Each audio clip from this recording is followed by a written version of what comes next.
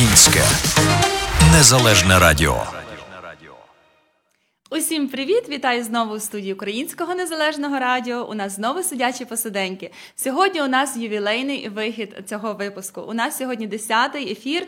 І з чим у вас всіх вітаю. Вітаю себе також, тому що мені дуже приємно, що я маю вас. Багато хто дивиться і багато кому цікаво. Я отримую приємні відгуки, що ви чекаєте наступних етерів, що вам цікаво те, що ми вам тут розповідаємо.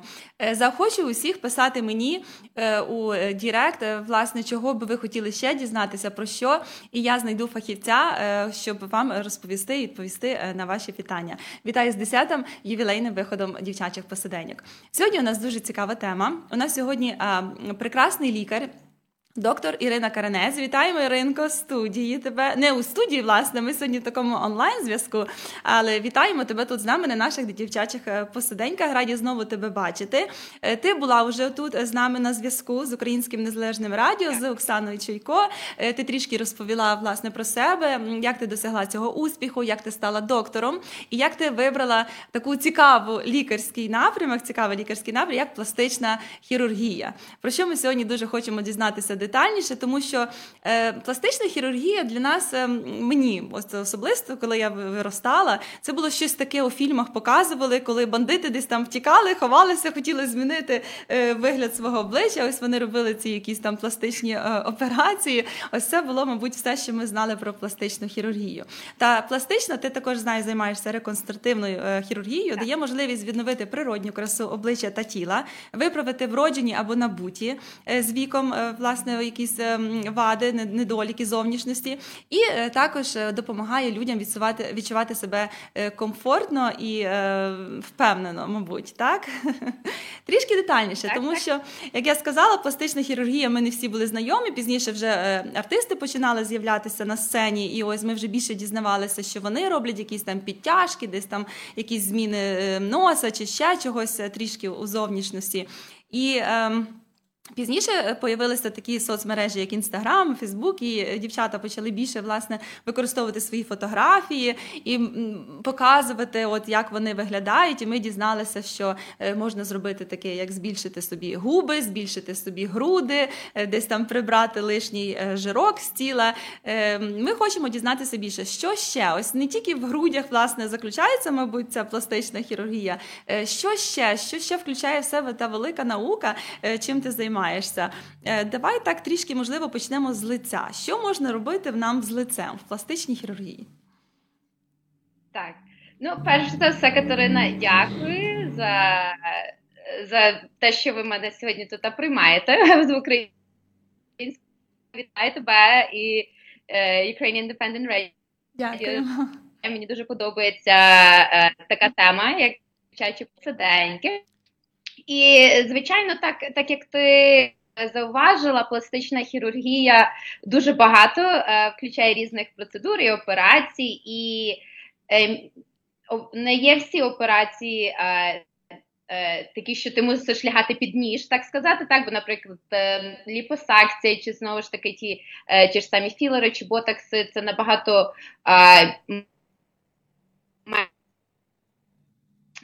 післяопераційних такий даунтайм. Так що, так, можна, звичайно, на рахунок косметичної хірургії, так само, починаючи від лиця. І я, наприклад, коли я приймаю пацієнта і ми говоримо за косметичне, якщо пацієнт каже мені, я хочу краще виглядати, звичайно, найпростіше це так зробити аналіз лиця на рахунок зморшок, так? Але є багато операцій, так само і процедури, які робляться для жінок і чоловіків, які вже в старшому віці, які потребують хірургічного втручання. Тому, якби є такі дві категорії омолодження, я би сказала, для дівчат, жінок, молодшого віку, це не значить, що потрібно робити велику операцію. Є багато контурних процедур, які омолоджують шкіру і так само поправляють, роблять гарну корекцію лиця, але, звичайно, є багато пацієнтів, які потребують операційний підхід, щоб інші поправити те, що їх турбує. Я згідна, не завжди. У нас на ефірах були багато, власне, дівчат, котрі є косметологами, ми розповідали більше ось як слідкувати за станом шкіри, щоб не дійти до якогось такого жахливого, щоб нам не потрібно було, можливо, робити тих операцій. Є такі моменти в житті, котрі... можливо, є якимись трішки вадами, і я тішуся, що є ось ця пластична хірургія, що можна це якось поправити, а не ходити у якісь депресії, не любити себе, тому що саме з любові до себе починається все це наше позитивне мислення, це відчуття життя і радості у нашому житті. Коли я трішки готувалася до нашого етеру, хотілося також більше дізнатися, що ж воно таке та пластична хірургія, це, мабуть, не тільки там збільшити груди, чомусь у нас так це вважається, що це тільки одна річ, яку можна зробити. Я прочитала дуже багато таких цікавих назв, як блефаропластика, ринопластика, гейлопластика. І це якось так на мене наплинуло, що ж воно таке. Виявляється, стільки всього можна зробити. Давай так трішечки. Коротко, щоб люди розуміли, що можна зробити, як собі допомогти, щоб не відчувати себе якимись пригніченими, коли щось вам не подобається собі в дзеркалі, що є вихід з цього, що, власне, з допомогою цієї пластичної хірургії можна собі якось це поправити і бути задоволеним собою у цьому житті. Блефаропластика, що воно таке? Так, блефаропластика це зв'язано з повіками. І молоді дівчата такі твого віку, в основному в них немає шкіри верхніх повік, і тому вони не потребують цієї операції. Це більше з віком, коли починається робити складки шкіри верхньої повіки. І це досить така проста відносно процедура, яка робиться в офісі під локальною анестезією, що навіть не потрібно бути під загальним наркозом. І коли просто та шкіра, що робить складки над повіками, і багато жінок мені кажуть, що вони або не можуть макіяж наводити, або просто вони некомфортабельно себе почувають, або вони часто виглядають змученими, як вони вдивляться в зеркало, і вони до мене прийдуть і скажуть, як мені освіжити мої очі, чи моє лице, як би ви порадили? І, звичайно, якщо справді є ця екстра шкіра, інколи так само є жирові тканини з верхньої повіки, які ми видаляємо також, то, і це все включається в блефаропластику верхніх повік. Тобто це абсолютно безпечно? Нижніх повік. Нижні повіки, як на рахунок ось часами є ось ці синці такі, чи це можна якось поправити з допомогою якоїсь процедури? Так. Ну, звичайно, це так само багато дівчат і жінок говорять про те, що всередині ока тут є такі, робляться якби западинки трошки, і так само такий виглядає, людина може виглядати трошки більше змученою. Це часто філерами можна підкоригувати, ніби згладити внутрішню частину повіки нижньої. І знову ж таки для старших жінок чи чоловіків, коли є більше, знову ж таки, трошки шкіри екстра, чи є жирові відкладення під шкірою, це тоді більше хірургічні пацієнти. Є так само різні лазери, які ми робимо навколо очей, щоб підтягнути шкіру, різні пілінги. Тому, якби, дуже залежить від пацієнта, від вікової категорії, від шкіри, якості, і наскільки еластична шкіра. І до кожного я підбираю специфічний підхід, бо це справді деякі молодші пацієнти потребують хірургічного, а деякі старші потребують щось більше мінімалістично. І тому, чи це і в віртуальному форматі, чи персональна консультація пацієнтом, і, звичайно, ми обговорюємо перед дзеркалом, і мені пацієнт показує, що його турбує, тривожить, і тоді я даю свою думку, як спеціаліст, як ми це можемо покращити. І не всі хочуть мати операцію, так, бо це може треба тиждень після з роботи взяти. Тому є так само інші такі нехірургічні методи покращення так само зовнішньості. Зрозуміла. Ось ти згадала про консультацію. Хочу нагадати усім нашим глядачам. Доктор Ірина Каранець у нас працює у Нью-Йорку, тому ми з нею сьогодні в онлайн-зв'язку. Так. І у тебе є просто прекрасна така якась опція, що ти можеш проводити консультації онлайн, як ти кажеш, з людьми, так, щоб проконсультуватися, що їм не потрібно їхати до тебе, щоб отримати цю консультацію. Це дуже зручно. І ця перша косметична консультація, що є просто взагалі ідеальним, безкоштовною. Так.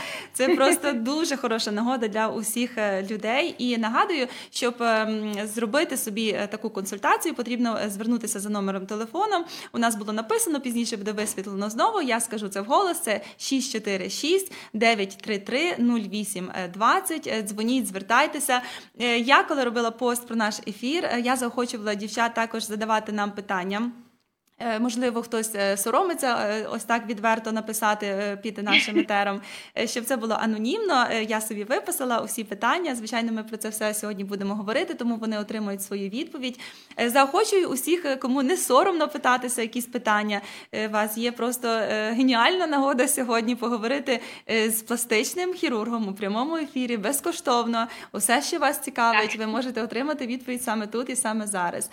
Дякуємо, Ірино, що ти даєш нам таку можливість, допомагаєш нашим жінкам здобути цю інформацію, власне, від професіонала своєї справи, від фахівця своєї справи. Тому що часами ми ось десь там заходимо на якісь групи і скажіть мені це, і люди без досвіду якогось дають якісь свої такі особисті якісь поради, що воно є не завжди правильною інформацією. Тому дякуємо, що ти з нами.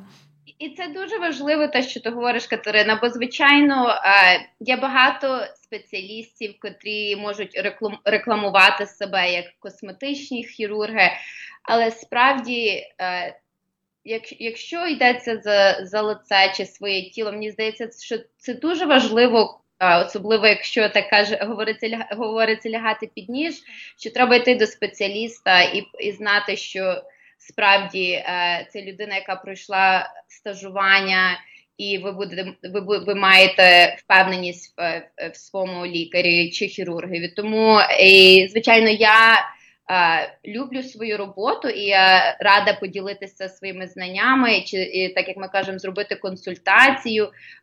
І я бачу також багато пацієнтів, котрі летять десь за кордон чи в інші міста, потім вони вертаються і мають ускладнення після операції. І потім дуже важко знайти хірурга, котрий буде приймати пацієнта з ускладненнями. Так. І, звичайно, про це ніхто не говорить. І тому особливо це популярно в пластичній хірургії зараз, бо дуже багато всі літають всюди на операції. І знову ж таки, важливо знати, довіряти, що лікар-спеціаліст, так. Так, я абсолютно згідна. Добре, ми трішки поговорили про очі, що це можна якось підтягнути, виглядати свіжіший погляд, він, звичайно, омоложує. Ринопластика, я думаю, ми довго не будемо. Ринопластика, це всім відомо, це виправлення носика, хтось має горбинку, не впевнено себе почуває, це можна все поправити, це буде ринопластика. Пластика губ. Я, коли читала, була здивована, тому що для мене, я думала, губи це тільки ось філерами заповнити, щоб збільшити, коли вони тоненькі. Багато дівчат комплексують, хочуть трішки збільшити собі, щоб вони виглядали такими пухкими, як то кажуть, соковитими. Але коли я читала, це називається хейлопластика, я таке вичитала, це так воно називається. І це можна, воно, я не знаю, ти мені розкажеш більше, бо я так тільки вибирала інформацію з інтернету. Ти як фахівець поділишся. І я прочитала, що це можна робити, щоб, власне, зменшувати ці губи, щоб допомагати, коли неефективно, як ти кажеш, не у фахівця було зроблено ці збільшення цих губ, можна за допомогою цієї пластики поправити, щоб вирівняти цей контур губ. Розкажи нам трішки, як це відбувається, чи анестезія? Як ти молодець і освічена. Я медсестра, я медичний працівник також, і, до речі, хочу відновлювати свої документи і мрію про пластичну хірургію як медсестра. Ну, молодець, good luck. Дякую. Я тільки за. Дякую. Значить, на рахунок губ, звичайно, всі більше знають на рахунок філерів і наповнення губ. Раніше, як філери, це відносно нові на маркеті, так сказати, на протязі останніх 10 років. Раніше були силіконові ін'єкції або різні такі синтетичні матеріали, котрі кололи в лице для збільшення. І, звичайно, зараз ми це не робимо, бо багато з них було навіть нелегальні, нестерилізовані, але тоді не було іншого виходу, і це, так сказати, навіть по підвалах людям кололи ці різні такі наповнювачі синтетичні. І потім, звичайно, вони приводять до проблем, і інколи потрібно хірургічні процедури робити, щоб їх видаляти. Навіть так, коли потрібно робити маленький надріз на губі, наприклад, якщо якийсь там силіконовий імплант вставили, чи так само в носи ставлять такі різні імпланти. Так що це якби хірургічний аспект, інколи потрібно видаляти, і вони справді можуть робити такі, досить деформувати губи. Але в основному тепер з новими філерами є так само рідина, спеціальний медикамент, який ми вколюємо, так само, що він розріджує той філер. Наприклад, якщо людина десь зробила філери на основі hyaluronic acid, це ніби найпопулярніші зараз, і за дуже багато вкололи, то є можливість так само в офісі під локальною анестезією використати цей медикамент, і він розріджує і забирає той філер. І тоді маєш можливість знову поправити і зробити корекцію губ. Це не хірургічне, але якщо це справді були в когось такі імпланти синтетичні, то інколи потрібно хірургічне втручання. Як довго тримається оце наповнення, коли, дівчата, як часто це потрібно повторювати? Я вже зробила собі губи, я себе полюбила, ось такі вони в мене пухкенькі, гарненькі. Чи це вже ти раз зробив, воно тримається, чи це потрібно повторювати, щоб підтримувати цей стан пухкеньких губ? Як це відбувається? Так. Зараз найпопулярніші філери на основі, це називається hyaluronic acid, і цей компонент, він вже є в нашому тілі, так що він якби синтетичний, але він не є зовсім шкідливий. І після того, як вколюється філер на протязі 6-12 місяців, він помаленьку розходиться, і тому кожні 6-12 місяців, якщо людина хоче поновити, чи пацієнт хоче поновити, то тоді ми доколюємо. Так що від 6 до 12 місяців тримається філер в основному, але знову ж зараз є стільки різноманітних, є такі, що більше тримаються, але в загальному від 6 до 12 місяців, так. Ну то це так, рік можна трошки походити з зубами, це воно достатньо так ефективно, в принципі. Ідемо далі, пластика шиї. Опускаємося трішки нижче. Так. Які є моменти з шиєю? Тому що ми усі знаємо, що жінки перші прояви, коли ти можеш визначити, колись дами ходили, прикривали шию і рукавички носили, щоб не видати свій вік. Це перші місця, котрі видають наш вік. І ніхто не хоче цього. Тому існують різні пластики, я знаю, на шию. Що саме, як можна зробити, як це безпечно? І які є методи? Так, звичайно. Так само залежить від пацієнта, і в мене навіть були молодші пацієнти, котрі мають, наприклад, відкладення жирові в шиї, і їх це турбує. І для цього це більше, коли не є проблема зі шкірою, що шкіра обвисає, просто відкладення жирові. І це досить легко, корекція є ліпосакцією, робиться. І два маленькі такі надрізи коло вух, що потім сховані, і це дозволяє зробити контурну процедуру шиї і підборідка. Тобто цей другий підборідок можна згладити за допомогою цього? Ага, зрозуміло. Так. І це дуже така досить мінімальна процедура, багато можна зробити навіть під локальною анестезією також, що не обов'язково мати загальну, під загальним наркозом. Якщо ми просуваємося тепер до пацієнтів, котрі вже старші, і в них комбінація є тепер, що шкіра обвисша і жирові відкладення, то це вже йде більше підтяжка шиї.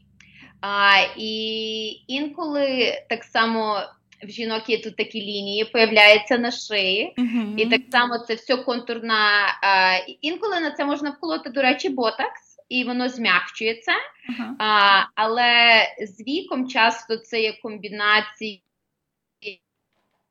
я би сказала, 3 компонентів: шкіра, жирових відкладень, і знизу м'язи так само формують такі лінії. І це вже більше йдеться як процедура підтяжка шиї, часто з підтяжкою лиця. Це вже для старших трошки пацієнтів. Як відбувається натяжка? Що, куди воно? Так. І, до речі, дуже хороше питання, бо багато пацієнтів до нас приходять і кажуть, ну я би так хотіла, а ви би так мені змогли поправити. Але воно, звичайно, не має такої магічної палички, щоб отак поправити. Воно в основному надріз на підборідку, щоб зробити ліпосакцію. І коли так само потрібно, коли шкіру треба підтягнути і видалити шкіру, ту, що така обвиша, інколи шрам заді вуха також додається. Так що, знову ж таки, якщо це хтось молодший і це тільки жирові відкладення, це досить простіше, бо це тільки ліпосакція. Але як ми вже починаємо говорити, що і це вже більше хірургічний підхід потрібно мати до нижньої частини лиця і також шиї. Чекай, щось хотіла тебе, так дивлюся, що нам задають питання, і так дивлюся на тебе, бо ти дуже цікаво це все розказуєш, це дуже цікаво все знати. Що ще таке хотіла запитати? Добре, йдемо далі. Пластика вух ще також. Я хотіла сказати, що часто, і оскільки ми говоримо за лице, підтяжка лиця, це так само...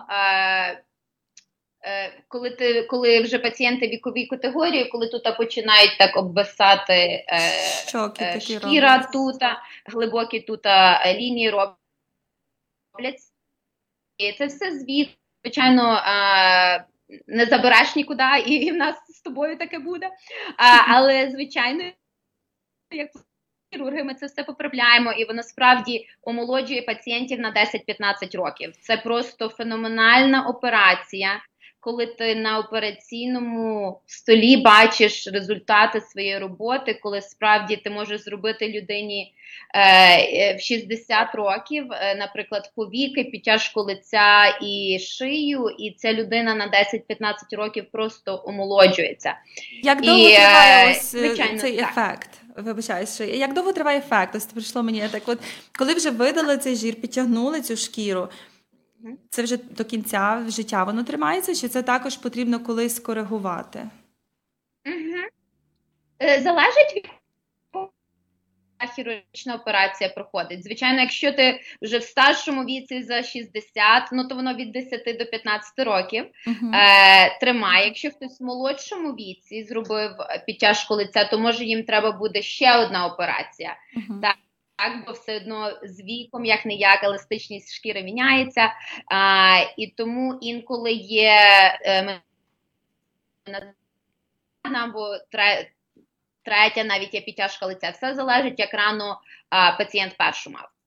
І чи потрібна буде наступна. Інколи люди втрачають вагу.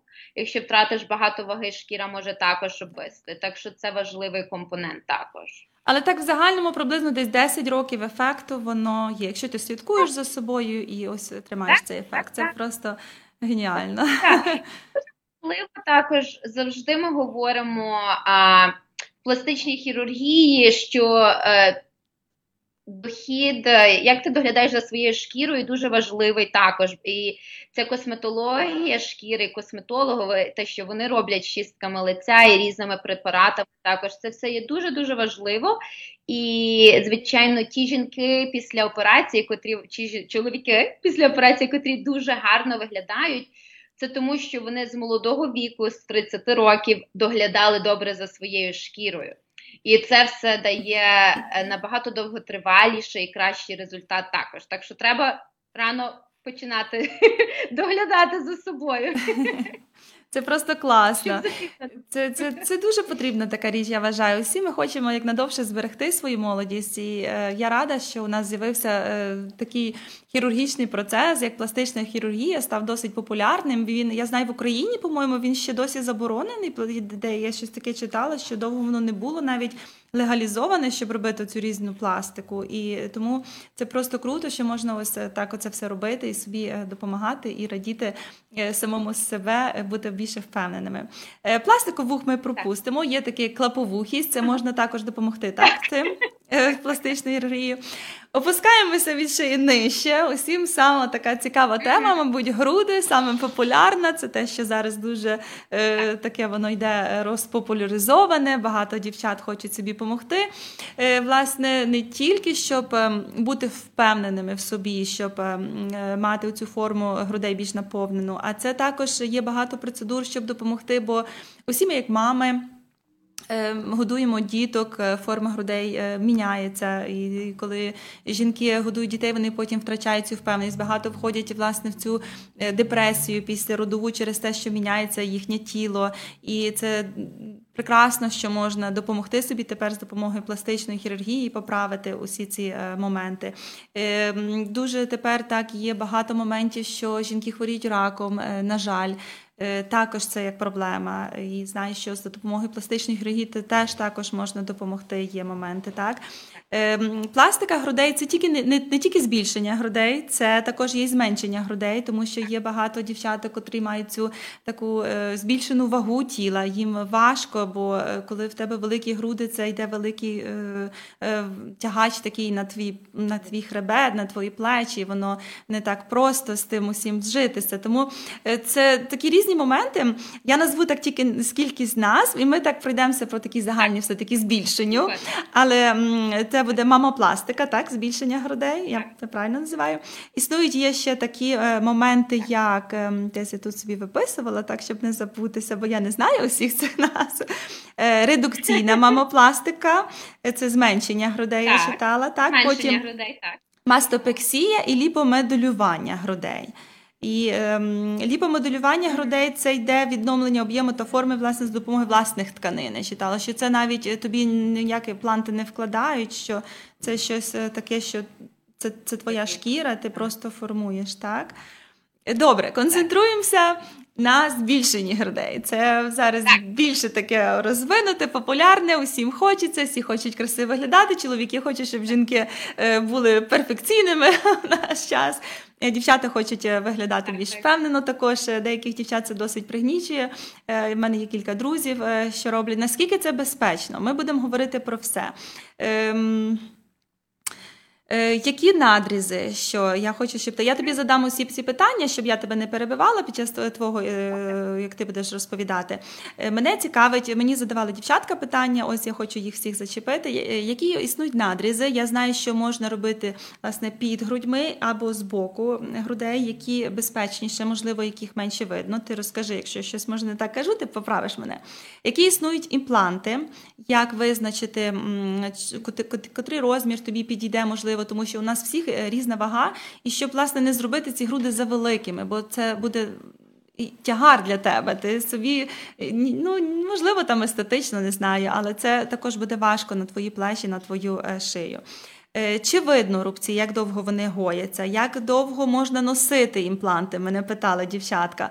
скільки часу триває реабілітація, скільки потрібно, щоб загоїлося це все, і коли вже можна ось і підносити вагу, і котрі дівчатка там ще кормлять грудьми, також питалися, чи можна, коли в тебе є імпланти, чи це не перешкоджає оцим молочним залозам виробляти молоко, чи можна продовжувати, чи змінюється форма імпланта, коли ти вже покормив грудьми дитинку, так? Воно ж шкіра, вона ж розтягується трішки, чи це змінює імплант, коли є. Як довго, я вже сказала, так, чи потрібно їх міняти, як довго триває операція, і які є протипоказання, що може, власне, нашкодити, чи є якісь такі side effects, щось таке, що може призвести до якихось невдалих речей. Ось цікавляться дівчата. І найбільше таке питання, звичайно, це буде ціна. Усіх цікавлять ціни. Скільки потрібно, як довго працювати, щоб зробити себе ідеальною Венерою, скажімо так, оцими грудьми. Давай тепер ти розказуй, я не буду тебе перебивати, і уважно слухаємо. Нам цікаво. Так. Ну, перш за все, груди – це є моя спеціалізація. І так, як ми говорили, після закінчення загальної пластичної хірургії я зробила ще рік спеціалізації якраз по пластичних і реконструктивних операціях на груди. Тому я дуже люблю працювати з жінками, з дівчатами, і як жінка, я їх розумію, звичайно, і я прислуховуюся. І знову ж таки, чи це зв'язано з імплантами, чи з зменшеннями грудей, чи з реконструкцією після раку грудей. Почнемо з мамопластики, так як ти говорила. Мамопластика – це збільшення грудей імплантами. Це одна з найпопулярніших пластичних операцій на даний момент. Два види імплантів ми зараз використовуємо, які наповнені силіконові імпланти або сейлін імпланти. Але найпопулярніші це силіконові імпланти, і це вже є зараз 5-та генерація імплантів, відколи вони почались. Тому коли пацієнти в мене питаються, наскільки це безпечно, наскільки вони хороші, це найкраще, що в нас є, бо вони вже пройшли через 4 генерації. Вони дуже витривалі, безпечні, але, звичайно, так як кожен імплант, він не є на все життя, так? Є, звичайно, ризик, що може сформуватися маленька тріщина в імпланті, і тоді треба міняти імплант. Це буквально 1% на рік. Ризик того, так як різні, завжди з імплантами може щось статися. Але в загальному, на рахунок тривалості, я кажу своїм пацієнтам, від 10 до 15 років, це в основному, якщо ви добре, все у вас після операції заживає і немає ніяких ускладнень, то ви можете спокійно з цими про ці імпланти дуже не переживати. Рекомендація на даний момент є щоб робити моніторинг, чи немає цього rupture імплантів. Рекомендація є, що так само робити MRI, якби кожні 5 років. Бо інколи ти не можеш не знати, що, наприклад, імплант тріснув, чи що є тріщинка. Від чого він може тріснути? Що може нашкодити імпланту? Чи це щось піднімати важке, чи це десь вдаритися, чи попасти в якісь там випадки? Ні, в основному дуже хороше питання, Катерина. В основному це зв'язано з якоюсь такою травмою. Якщо хтось був в якійсь аварії, або якщо, наприклад, пацієнт мав, наприклад, якусь процедуру, що потрібно було, наприклад, біопсію грудей робити, і вони кололи, і тоді вкололи імплант. Так що в основному це зв'язано з якоюсь травмою. Я бачу питання. Питання, буває, так, до речі, чи буває, тобі видно там, не так? Чи буває, що організм відштовхує імпланти? Дуже хороше питання, дякую. Не є те, що організм відштовхує імпланти, але так, як ти казала, можуть бути ускладнення. Це, наприклад, може бути інфекція і треба забрати імплант. Або навколо імпланта формується капсула, і та капсула так якби може мати імплант і трошки поміняти форму грудей. І тоді так само їм потрібно забрати той імплант. Так що це в основному робиться по косметичній причинах, так сказати, або хіба що якщо тріснув імплант, то тоді треба поміняти чи забрати. Коли міняються, чи робляться надрізи в тому самому місці, де вже був надріз, оці шрамики, щоб не було видно? Тобто проходить процедура в такому самому порядку? В основному, якщо потрібно міняти, то шрам той, що попередній. Я в основному, коли я роблю імпланти, це маленький шрам 4 см під грудьми, так що в бікіні воно все гарно приховано, нічого не видно. Шрам, звичайно, залишається, бо в будь-якій частині тіла, якщо є надріз, якщо є травма, і якщо є шрам, він залишається. Але, звичайно, ми, як пластичні хірурги, в нас є свої такі технічний підхід, як ми це все зашиваємо, щоб це був зовсім мінімальний шрам. І я спеціально так само маю потім креми для своїх пацієнтів, які ми рекомендуємо, щоб цей шрам змягчити. Але якби шрам маленький залишається.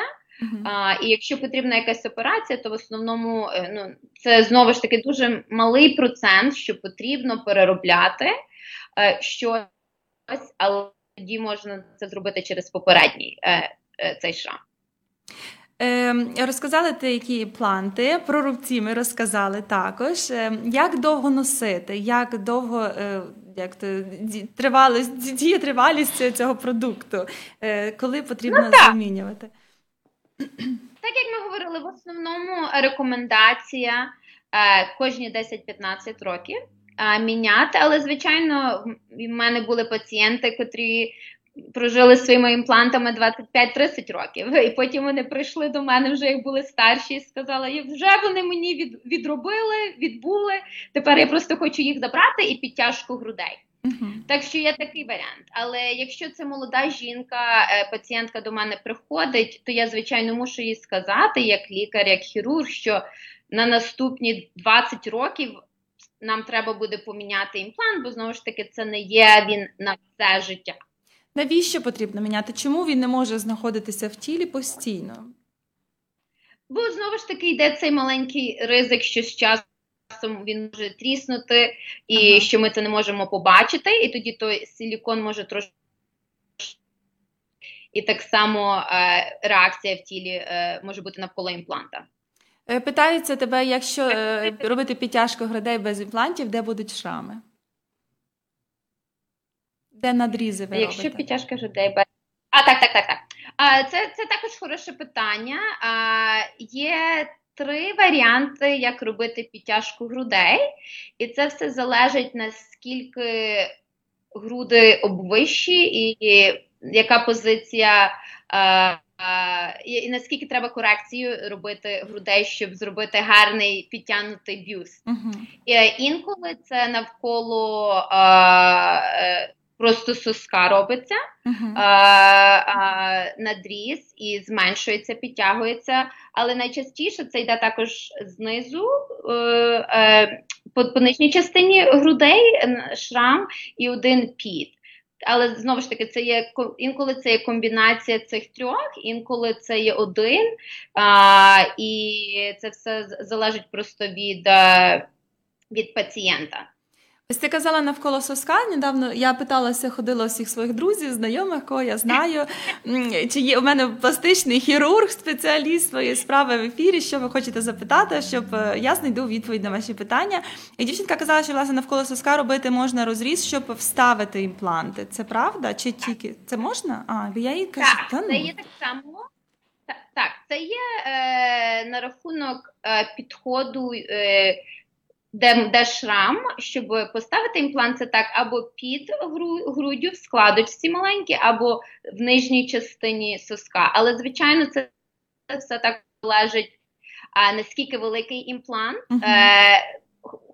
ставиться, і також анатомія пацієнта, бо якщо в когось дуже маленький сосок чи пігментація навколо, то буде дуже важко через цей маленький шрам добре зробити операцію. Так що найчастіше і в загальному якби найбезпечніше, бо є дуже багато дослідних робіт, які були зроблені на рахунок інфекції, тривалості результатів. Найчастіше ми робимо це те, що знизу в складочці під груддю, бо воно, до речі, бо, звичайно, в молочових залозах є бактерії. І тому, коли ти робиш надріз навколо соска, воно повищує на трошки твій ризик інфекції. І, звичайно, з імплантами, як це інородне тіло, ти хочеш мінімальний ризик інфекції. Тому під час операції я ставлю спеціальну таку стерильну наклейку на сосок, щоб це так, як ми робимо, зменшуємо ризик цієї інфекції. Зрозуміло. Так що дуже багато Чи втрачається чутливість, коли ось робите таку операцію, ви ж там розрізаєте, чи втрачається чутливість в грудях? Часто на початку після операції або відчуття підвищується або понижується. В основному на протязі 3 місяців воно вирівнюється, якби не виходить на попередній рівень. Чутливість інколи залежно від регенерації нервів воно може зменшитися. Тому, звичайно, ми про це з пацієнтами під час консультації, я їм це говорю, але в основному повертається на нормальний рівень після 2-3 місяців після операції. Кормити грудьми дітей. Коли ось молода дівчина хотіла виглядати красиво, вона має ці імпланти, вона завагітніла, потрібно кормити дитинку, так? Чи впливають імпланти на оцей процес? Дуже хороше питання. Звичайно, імпланти стали популяризовані в 90-х роках. Це була дуже велика тема. І люди за це переживали, звичайно, і було зроблено дуже багато дослідницьких робіт, чи справді це безпечно, чи якось цей силіконовий матеріал може передаватися дитині. І це було не показано, не доказано, тому є безпечно кормити груддю з імплантами, так що це не впливає. Чи міняється форма грудей? Бо якщо це натурально йде процес, так, без імплантів, форма грудей міняється. Бо ти кормиш дитинку, воно само по собі, молоко припливає, груди трішки опускаються. Коли є імплант, він тримає наш бюст, так, прямо. І чи все-таки міняється форма після цього, чи все-таки цей силікон не дає опуститися грудям? Залежно, гормони роблять багато з грудьми, залежно так само від кормлення дітей і віку, і зміни в вазі. Деякі пацієнти молоді можуть покормити 2 дітей, і в них груди можуть зовсім не помінятися. Але, на жаль, є деякі, котрі після кормлення грудей груди обвисають, чи позиція соска опускається також. І інколи, якщо це справді їх турбує, то потрібно або робити підтяжку грудей, або інколи ми міняємо імпланти. Так що це залежить як від пацієнта і кормлення. Як довго триває така операція, власне, по вкладанню цих імплантів? І як довго триває реабілітація, щоб можна було повернутися до звичайного образу життя? Щоб можна було знову приймати сонячні ванни, плаванням, хто займається в спортзалах, так, оці всі піднімати речі важкі. Розкажи. Так. Дуже хороше питання. Операція триває в районі 2 годин. Вона зроблена під загальним наркозом. Залежить так само, інколи ми ставимо імпланти зверху м'язів або знизу м'язів. Якщо в когось дуже тонкі тканини, шкіра і еластичність, то часто ми ставимо імплант під м'язами, бо того воно тоді дає такий трохи натуральніший ефект, і що не видно контур імпланта. Але багато молодих дівчат і жінок, котрі мають хороші грудні тканини грудей, а можна ставити імпланти просто під грудними тканинами, зверху м'язів, і тоді біль досить мінімальний, в основному буквально на протязі першого тижня дискомфорт. І, звичайно, залежно від імпланта. Якщо це більші імпланти, то так шкіра буде відчуватися стянутішою. На протязі 4 тижнів, після 4 тижнів я в основному дозволяю своїм пацієнтам вже вертатися до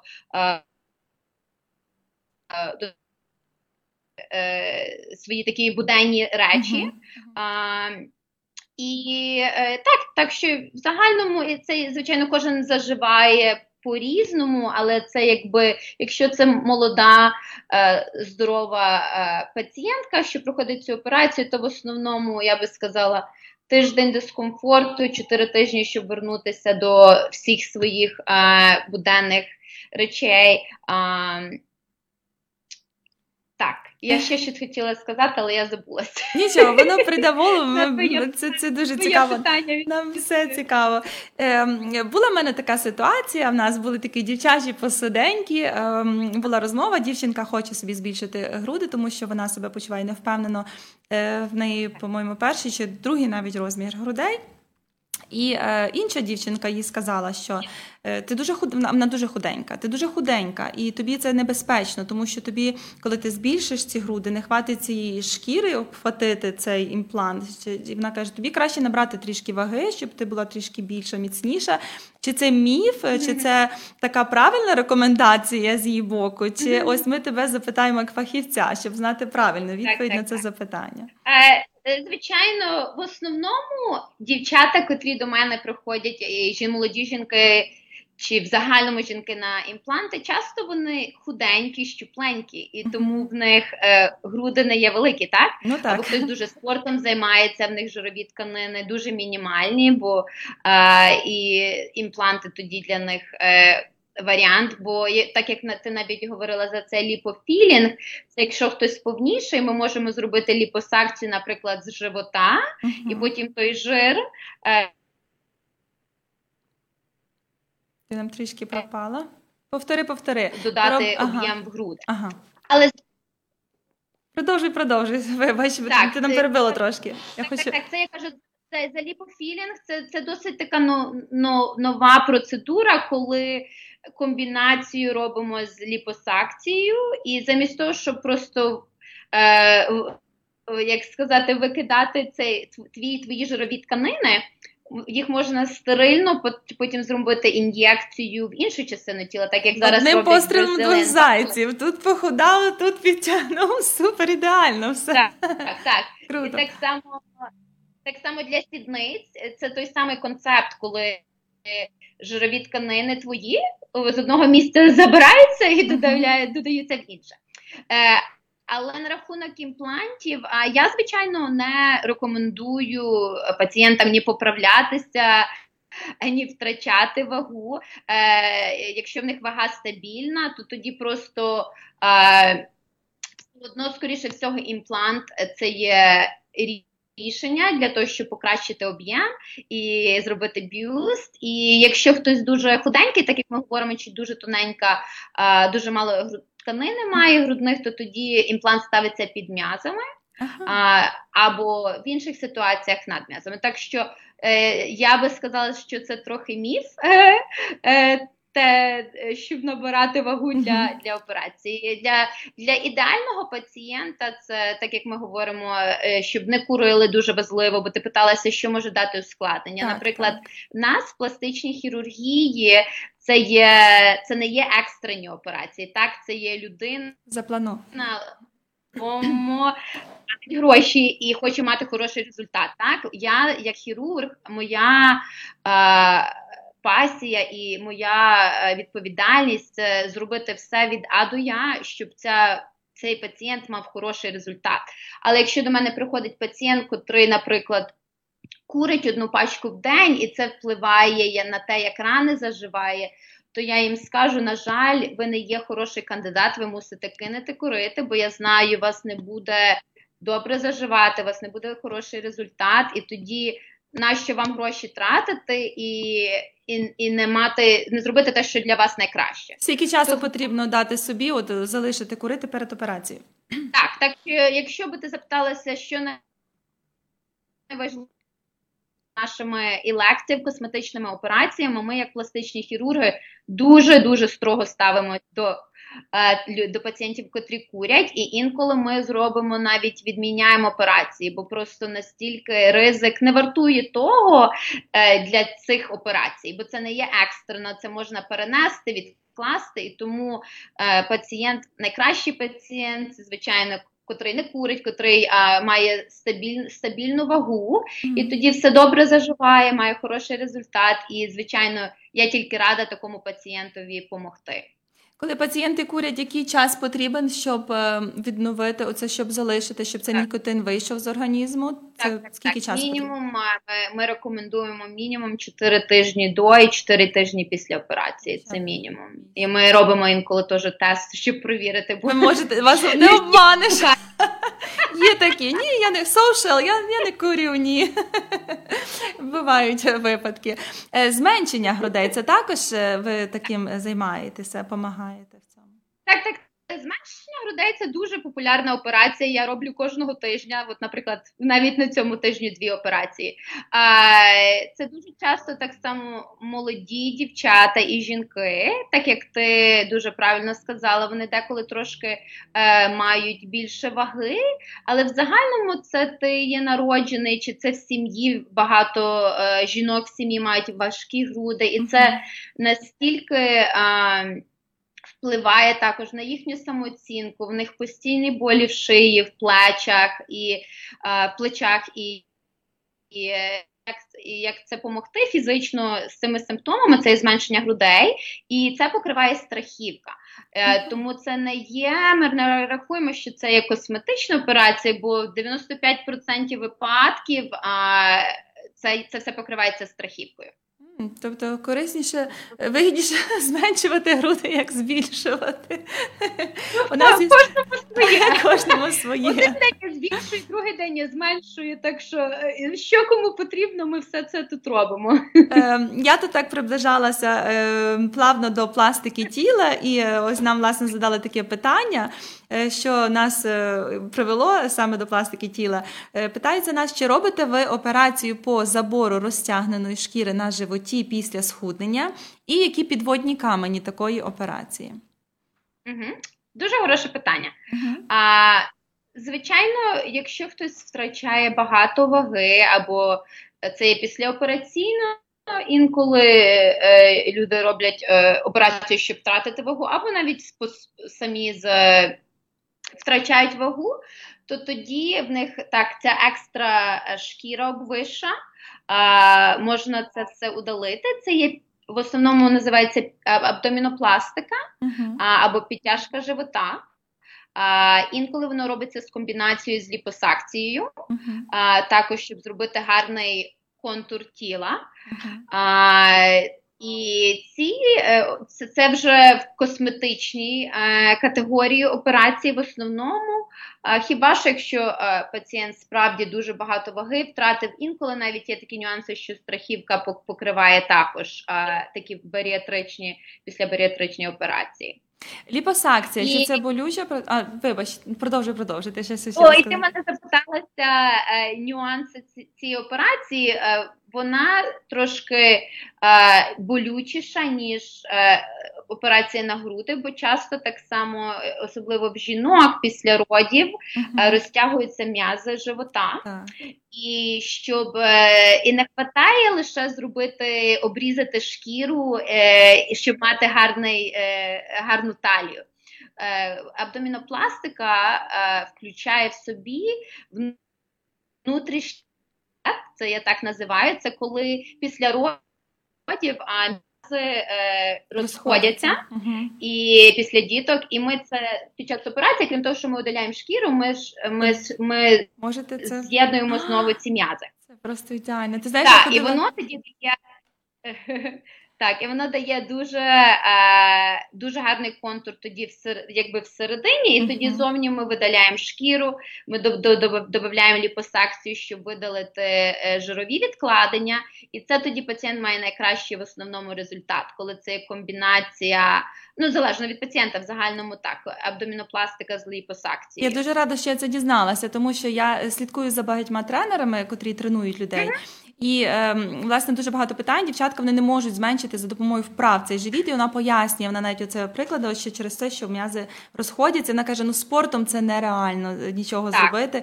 І я не знала, що це, власне, можна зробити за допомогою такої процедури. Це термін медичний, називається так rectus diastasis, коли просто м'язи після вагітності розходяться.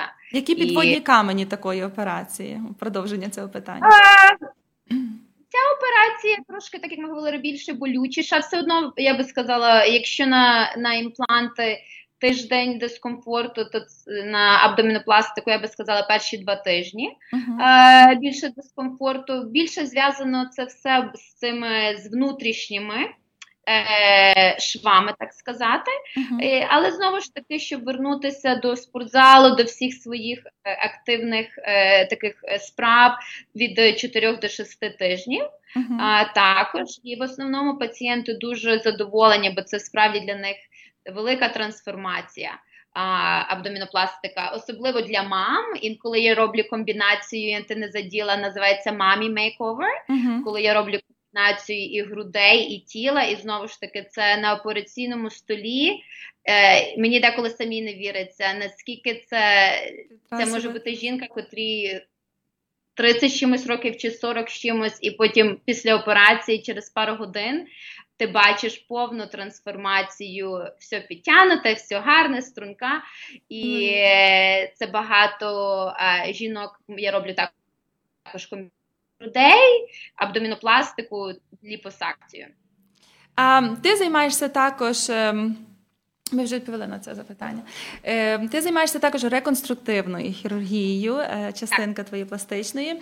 Трішечки, бо в нас же ефір закінчився, ми вже годину, я знаю, про це можна говорити дуже багато, тому що ти фахівець своєї справи, ти любиш свою справу. Це видно по тобі, в тебе блиск в очах, це тішить. Люблю таких людей, котрі роблять це з задоволення, не тільки щоб десь, я йду на роботу зробити гроші. Ні, це тобі приносить задоволення, це видно. Це просто прекрасно, радію з таких людей. Тому трішки про реконструктивну хірургію. Що можна вирішити за допомогою такої хірургії і так коротенько, щоб розуміти, що воно таке? Так.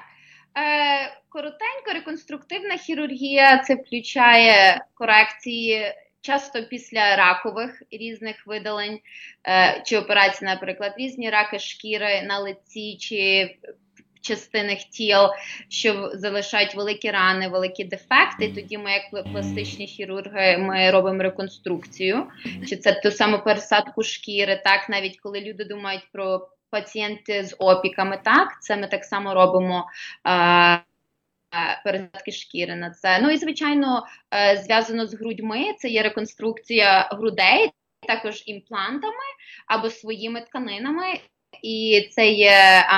Це називається пересадка жирових тканин з живота. Так як ми говорили, багато жінок має екстра трошки в животі знизу. І це є трансплантація жирових тканин з живота, щоб реконструктувати груди.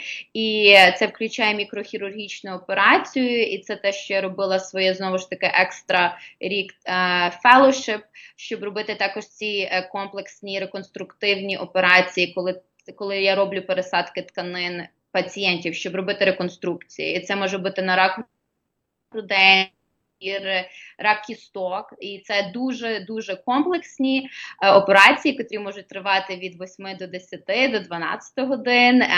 Коли я зшиваю під мікроскопом маленькі артерії і вени, котрі по 2-3 мм, щоб відновити цю тканину, яку ми трансплантуємо з одної частини тіла в іншу. Хірургія – це більше, коли можна повернути пошкодженим органам їхню функціональність, так? Частково чи якось відновити їх. Чи належить до реконструктивної хірургії також пересадка волосся? Знаю, роблять теж ось волосся.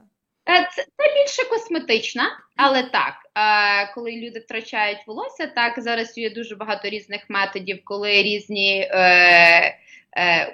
вколюються також речовини, або також це часто роблять або пластичні хірурги, або дерматологи, коли вони роблять трансплантацію волосся, пересадку волосся. Ти також займаєшся косметичною хірургією, такі як ботокс, так, і філери, ми вже трішки про філери говорили. Так. Про ботокс в нас була одна передача, також виходила, ми так теж не будемо деталізовано, але ти також робиш такі процедури, так? Так, це все в офісі, я роблю, це все буквально займає півгодини під час консультації, коли я зустрічаюся з пацієнтом, і ми обговорюємо, що їх тривожить, які зморшки, як покращити. І, звичайно, якщо хтось потребує якесь більше хірургічне втручання, я це обговорюю. Але це такий досить простий підхід до омолодження лиця. Такий починаючи, можна сказати, що можна собі якось зберігати.